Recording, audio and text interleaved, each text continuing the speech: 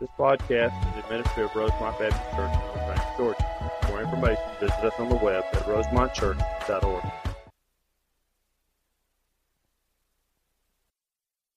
Some of you may not know him. Max founded this church. Was the pastor here for 43 years.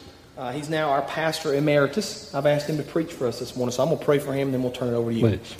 Father, we thank you for this time of study. We pray, Lord, right now specifically for Max. As he preaches, Lord, I pray that he would bring us the word of truth, that it would be rightly divided, Father. Then I pray that we would take what we've learned as we focus on you, Lord, and through the power of the Holy Spirit, apply it to our lives. And leave here, Father, transformed, changed more into the image of your Son, Jesus Christ. It's in his precious name that we pray. Amen. Amen. Thank you, Adam. And good morning. I have missed you. We come to 8:30 service or 9:30 service or 11 o'clock service. So we miss you for some time. I sincerely miss you and preaching to you every week. But I knew that it was just time because of God's leading to bring a breath of freshness. And I'm looking forward to those, to the new series Sunday, next Sunday. So you be sure to be present. Happy Labor Day to you. It's going to be a good day for you, I hope. I have people even now, after a year and 3 months away as pastor, they still ask me, do you enjoy retirement? And I say, I highly recommend it. We're having the time of our lives. I think I waited 10 years too late, but it's not too late. I could have been retired 10 years before, but that's all wonderful. I've been blessed immensely. I got some forces working against me and against you, and that's the price of gasoline and the price of groceries. Our groceries were skyrocketing, in a lot of aspects. And I told Marion the other day she may have to go to work. I doubt that very seriously, but I'm delighted to be here. This is a treat for me. I've been doing some things, helping in a church that needs some help. I still stay attached here, and I'll come to the 9:30 service, and so at 10:30 or as soon as we get through, I head for the parking lot to go out to a little church and work with the pastor there. I got the Macedonian call, and I tried to answer that and support him. But this morning I want to talk to you about a four-letter word, work. W-O-R-K.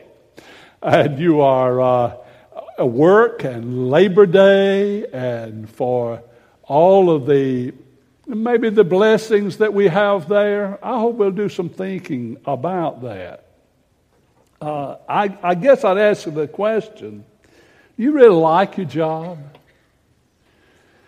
How many of you look forward to going to work on Monday and seeing the people there and seeing your boss? You hadn't seen him all weekend, her all weekend.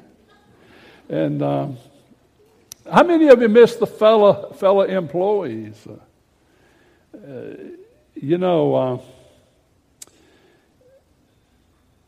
If you could say, yes, I miss my work. I miss the people I work with. If you can say that, you're probably in a very small group of people. Probably about 35% of the people in the United States of America say that they enjoy their job and love their job and love the people they work with. 65% of those surveyed in America say that they are unhappy with their job or unhappy with the surroundings and unhappy with what they're they are doing. And years ago, Tennessee Ernie Ford said it this way: you load 16 tons, and what do you get? Another day older and deeper in debt. St. Peter, don't you come? He goes, I can't go. Oh, my soul to the company store. And Lord, that's what life means to a lot of people. But this morning, I would love to maybe put on some different glasses and look at that just a little bit different there. If we understand who we are, why we are doing what we are doing, it might make quite a difference in the energies that you put forth in the getting up on Mondays and the other day of the week you go to work, and it might make just a completely different place. Will you bow with me in prayer? Heavenly Father, I pray that you would prepare the hearts of each and every one of your person to not miss a thing that you would have them to hear. And I pray, Lord, that the words of my mouth and the meditations of my heart will be acceptable in your sight. Oh, Lord, my strength and my Redeemer. Amen. I think one of the problems in America, in the church and in America in general, is the fact that we still try to separate. And we do separate. We have the secular world in which people live. We have the sacred world in which the people live. And it's in our mind, it's either secular or it's sacred. And we spend the best hours of our waking day in the secular realm. I mean, working, laboring, whatever our job might be. And we extend our greatest energies. And we say, well, we really would like to serve God, but we work in the secular world so much that we just don't have a whole lot left. And we give Him in our mind a few hours on Sunday morning. And you see, that's Old Testament, so to speak, because in the Old Testament there was the priests and the temple and it was completely separate. It was a completely different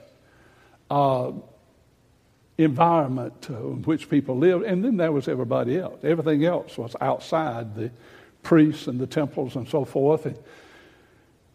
And if you wanted to know anything spiritual and sacred, you went to the priest. But that's not New Testament.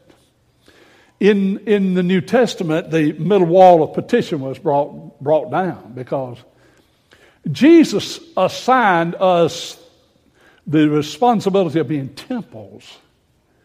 If in fact He has knocked upon our spiritual door, and we have invited Him in, and He is in fact our Redeemer, our Savior. He has changed us. He has saved us, and by the shed blood on the cross of Calvary, we were redeemed. And Jesus said, I will come into your heart, and I will be there, and you will be my body. You will be my hands, my eyes. You'll be my feet. You'll be my mouth. You will be my heartbeat for those people that you touch. And I'm thinking that we don't get a grip on that. That we are the redeemed, but we're more than counted in a number of redeemed. We are possessed by the very Spirit of God, and He lives within our lives. The New Testament tells us that we can take God, or we do take God wherever we go. I mean, you can't go without Him. Listen, my people, think about this. He said that He would come into your life. You would become the very temple of God. Now, you can't shake Him. You can't get rid of Him. Yogi Berra, in one of the yogiism, said, wherever I go, there I am. Well, wherever you go, I got news for you. Wherever you go, if in fact you're redeemed by the blood of the Lamb, there Jesus is also. And He does not mean for you to be working in two different realms of life. You are here. So, this morning, taking Christ with you. But at the same time, I want you to, one of the things that I would like for you to bear in your mind, I want you to try seeing every day, your everyday work as a service for God. Try seeing your everyday work as a service for God. Now, do you realize that almost everything that we do affects someone else? We are the beneficiaries of some people's labors. We have food on our tables. Oh, we find it in the restaurant since we eat out so much now.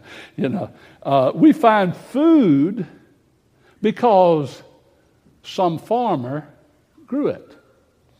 We have, or some cattleman produced it, or some chicken farmer. But the point is, we're so interconnected with what we do and how it touches others. Jesus, our Redeemer, our Savior, spent 30 of His 33 years in the carpenter shop. Now, I know the translation there would say that the carpenter shop was really probably a stone cutting, but whatever Jesus did, if it was stone cutting, they needed that somewhere. Somebody needed it. What you are doing labor-wise, somebody needs it. I like to think of the Jesus in the carpenter shop, though. Maybe He's in the carpenter shop because people needed places to live. Still do. Think that the carpenter shop, the working with quality carpentry, he was making maybe chairs that people sit in, or tables they eat from, or whatever he was doing was needed by somebody, and we were interconnected. But at the same time, when we think about our jobs, there's a big responsibility attached to it. You and I have a big responsibility of doing good and the best of whatever we do. You say, well, hold on. Where do you get all of this stuff? Why are you talking to us about this on Labor Day? What's your thinking? I have to go to work. What are you talking about? Well, I'm glad you asked me that question, because I want to show you a scripture in Ephesians, the 6th chapter. If you want to look there, I'll mark it down and so forth. But I want to show it to you here. Now, this is out of the Message, the paraphrase and translation, part translation, part paraphrase. This just spoke to what I want to say about Labor Day, so I've used the Message. It says, servants, respectfully obey the earthly master, your earthly masters, but always with an eye of obeying the real master, Christ. Don't just do what you have to do to get by. Well, does that sound familiar sometimes? But work heartily as Christ's servants, doing what God wants you to do. And work with a smile on your face, always keeping in mind that no matter who happens to be giving the orders, you're really serving God. God's good work will get you good pay from the master, regardless of whether you are slaves or free. If you don't mind, go back to the first verse only. We don't know much about servants there. That is really not a term in English that we use in America. What he was addressing those people who were working. And many times they were working just for bread and water. But in this situation, let's change that word servant right there and just superimpose the word that we would use. It would say, workers, respectfully obey your earthly masters, but always with an eye on obeying the real master, Christ. Don't just do what you have to do to get by, but work heartily as Christ's workers, doing what God wants you to do. And work with a smile on your face, always keeping in mind that no matter who happens to be giving the orders, you're really serving God. Good works will get you good pay from the master, regardless of whether you are workers or free, or since you're workers. You know, I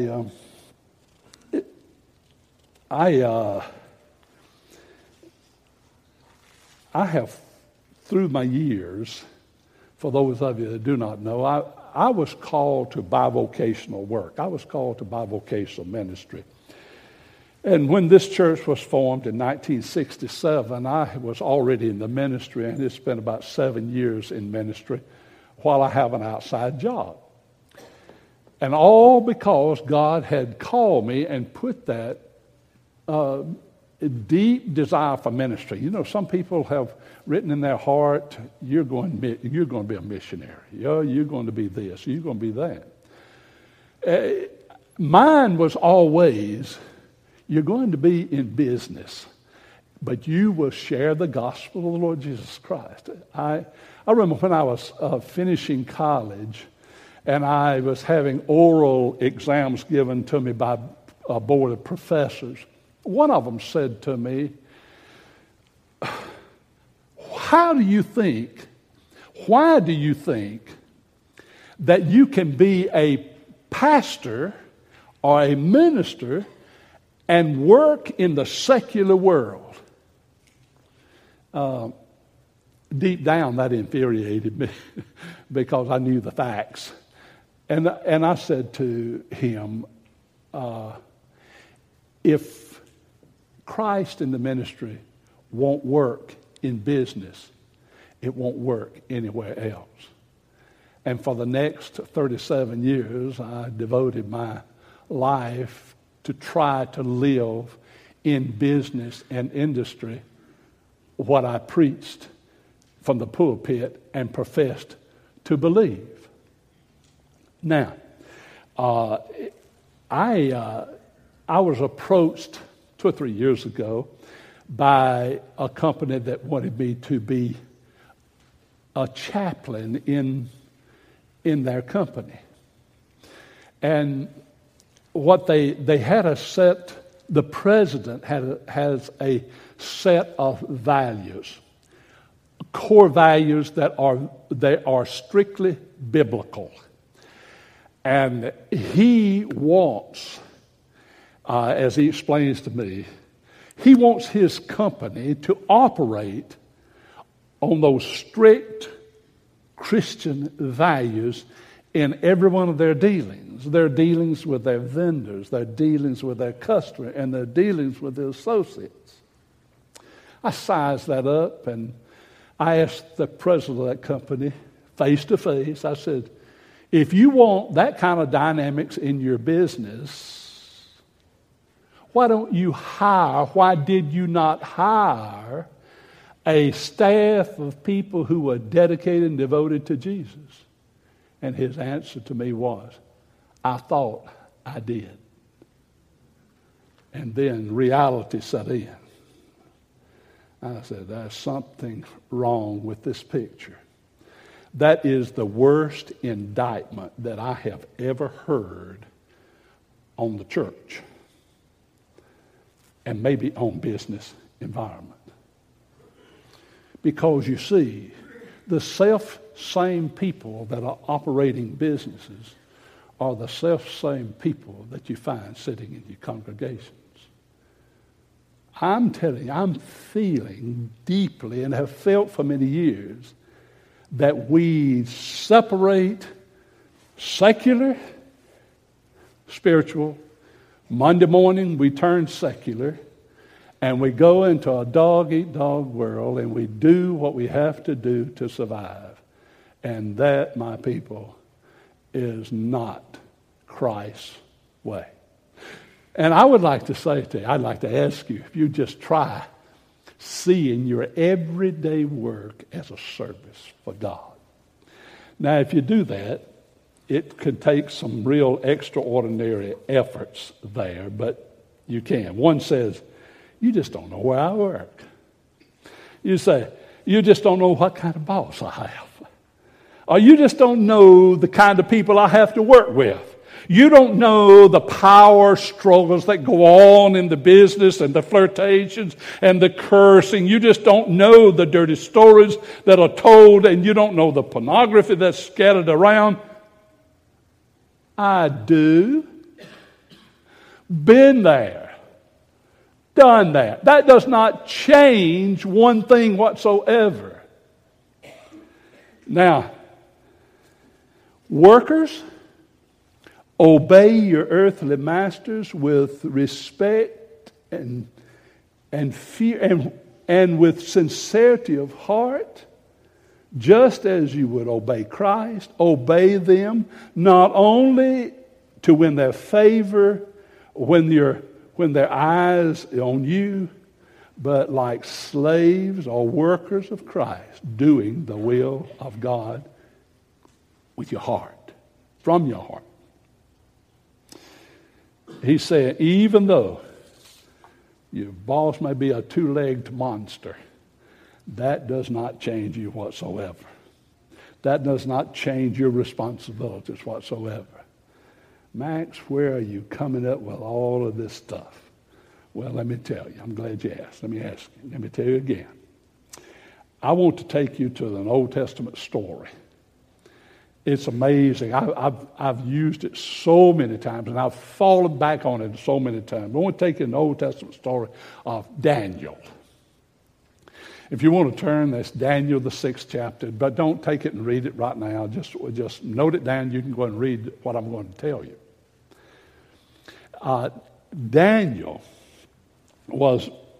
has been taught to all of us in our Sunday school classes, and we've known the name of Daniel in the lion's den for all of our biblical stories. Daniel was taken away from Jerusalem by King Nebuchadnezzar into Babylon. Now in Jerusalem, Daniel was surrounded by people who believed what he believed. Believed in the same God that he believed in. But now Nebuchadnezzar had taken him into captivity, he was in a, listen carefully to these words, totally pagan environment in Babylon. And as time passed, King Nebuchadnezzar appointed him to as a governmental official. He recognized the brilliance that was there, and he became a governmental bureaucrat in a pagan land with a pagan king. And how bad could it get? Put him into a government office. And if you want to get far away from God this day and time, you might even try to do that. But as Daniel worked in the office, he worked in the government office, sitting behind his government desk, doing all the duties of a government bureaucrat, but he was able to serve God, the Scripture says. King Nebuchadnezzar respected Daniel's respect for God, faithfulness to God. And Daniel rose higher and higher in his government. But when King Nebuchadnezzar died, the Babylonian empire became basically disintegrated and finally was conquered by King Darius. Once again, Daniel's outstanding abilities and qualities was recognized by King Darius, and he began to elevate him also. Made him one of the highest officials in the land. But there became pressures from within. And King Darius put out a decree that said that no one or nothing should be worshipped in the next 90 days, I believe the Scripture says, except the king himself, King Darius. But Daniel, hearing the instructions but keeping his eyes upon God, prayed 3 times a day, looking out his window toward Jerusalem. And everything was going okay until somebody ratted on him. And they told King Darius, you need to look into this. Daniel is praying 3 times a day. He's not praying to you, King. Long story made short, King Darius took Daniel and said, well, what's good for the goose is good for the gander. You are, even though you're a high official, you're going into the lion's den, just like the decree said. If you break this, if you do not worship the king, and you worship anything else, then you shall be fed to the lions. Took him, put him in the lion's den. If you read the story, you're going to find out that King Darius had a stone put up against the den, and he had a seal put on it, and with his own signet, he put a seal so he couldn't get out. Nobody could get him out. So he went home, and the Scripture says that he had a terrible night. He couldn't sleep. You ever had one of those nights where you just roll and tumble, and finally, instead of rolling and tumbling anymore, you just go ahead and get up. And that's what Darius did. He just got up early in the morning and headed for the den because you know the story. God shut the mouths of the lions, and Daniel was unharmed. And the next morning, Darius comes rushing to the lion's den, expecting to find the mangled bones of Daniel. And listen to me as I read it to you. I don't believe I gave it to you on the screen, but that's all right. Just listen. 6th chapter, 20th verse. It says, when he came near the lion's den, he called to Daniel in an anguished voice, Daniel, servant of the living God, has your God whom you serve been able to rescue you from the lions? Isn't that interesting? No, that just thrills my heart. This is the interesting thing about that. I know the miracle, but I want you to listen. Daniel worked in a pagan environment. He worked in a pagan office. He worked for a pagan king, and yet the one thing that the pagan king knew about Daniel was that Daniel served God continually. Isn't that a testimony? Isn't that a testimony? There was no doubt in his mind whom he served. I have to ask you, do your fellow workers know that about you? Have you seen yourself as a walking temple where God, Christ, power resides and His person resides. Do your fellow workers know that? Do they see that? Do they sense that? Do they hear that? And you don't even have to tell it. You just have to perform it. Have you been able to put God first in your work so that your fellow workers know that you're trying to serve God? I have 1,000 stories. I have 1,000 stories to tell you about people having conflict with their working. And so years ago, it used to be the thing to have revival services more than it is today. I didn't say revivals, I said revival services. And I had one operation I was looking after, and all of a sudden, the sweetest guy came to me and said, my supervisor said that I can't be off Monday and Tuesday to go to revival. And I said, well, he must have had a good reason. He said, well, the person that would replace me is in hospital. And he said that there was no way he could give permission. And he said, I think that is downright dirty, him not letting me go to a revival. And I said, let's think about that just a little bit. I said, you're the only one that can do the job that you are doing. And here you are. You're ready just to throw that to go and to sit in the revival services.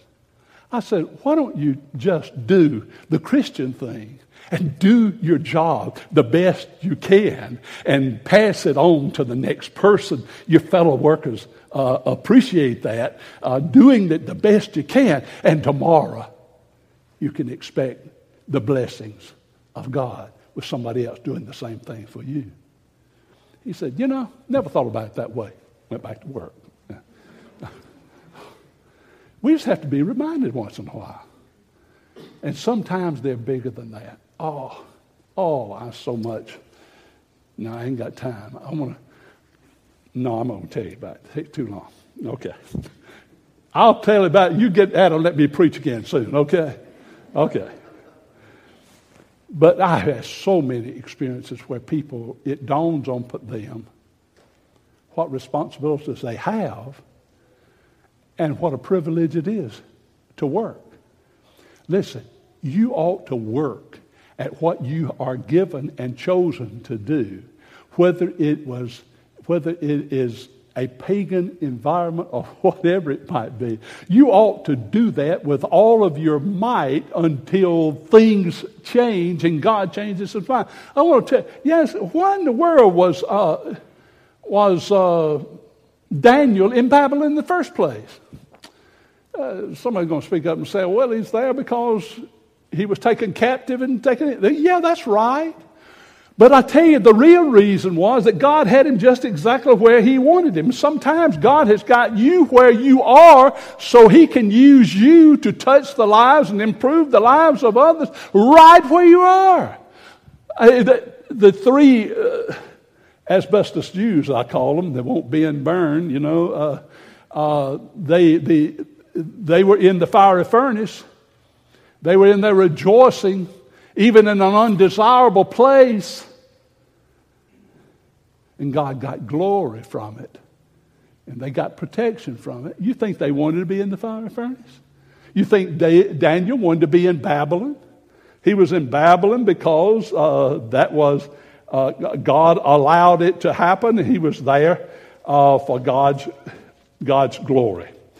Let me pull you down to the bottom line on this. Every one of us are ministers. Every one of us are ministers of the Lord Jesus Christ. You might say, well, I'm sure we'd like to work at the church where there's no problem and there's no cussing and there's no pornography. There's none of that stuff. And I sure would like to work in an environment like that. Well, I understand. But I want to tell you something. You would be You have no lesser responsibility to live for Christ in the workplace than you have in the church, in a church office or a Christian environment. We ought to make the life around us different because Jesus is within our heart and our lives. The Bible tells us that we are ministers, and no matter what our job description in our workplace is, well, you say, well, I'm just a victim of circumstance. My people, Daniel was a victim of circumstance. So, well, I work in such a pagan place. Daniel worked in such a pagan place. Daniel was a victim of circumstances too. And let me ask you, what was Daniel doing in Babylon? He was there because God had assigned him that lot. Here's Daniel in a pagan workplace, surrounded by pagan people, and under the leadership of a pagan king, but he was exactly where God intended to be. How do I know that? Jeremiah said, I have carried you into exile. I have carried you from Jerusalem to Babylon. And he was in exactly the place God would have him to be. You are in exactly the place where God wants you, and he will use you.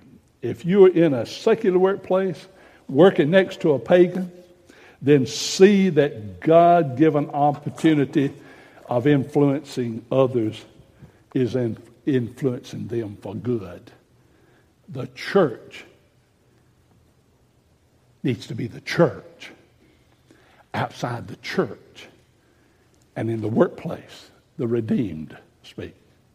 Heavenly Father, thank you for these moments together.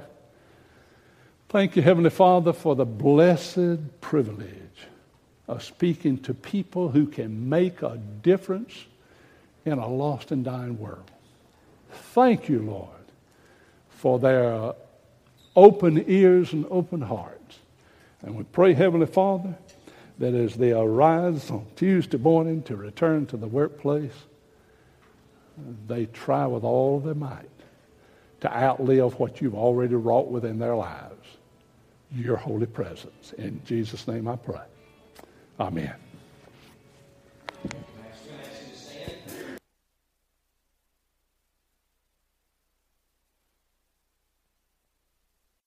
Thank you for joining us for this podcast. We invite you to visit our campus at 3794 Hamilton Road in LaGrange, Georgia, or visit us on the web at rosemontchurch.org.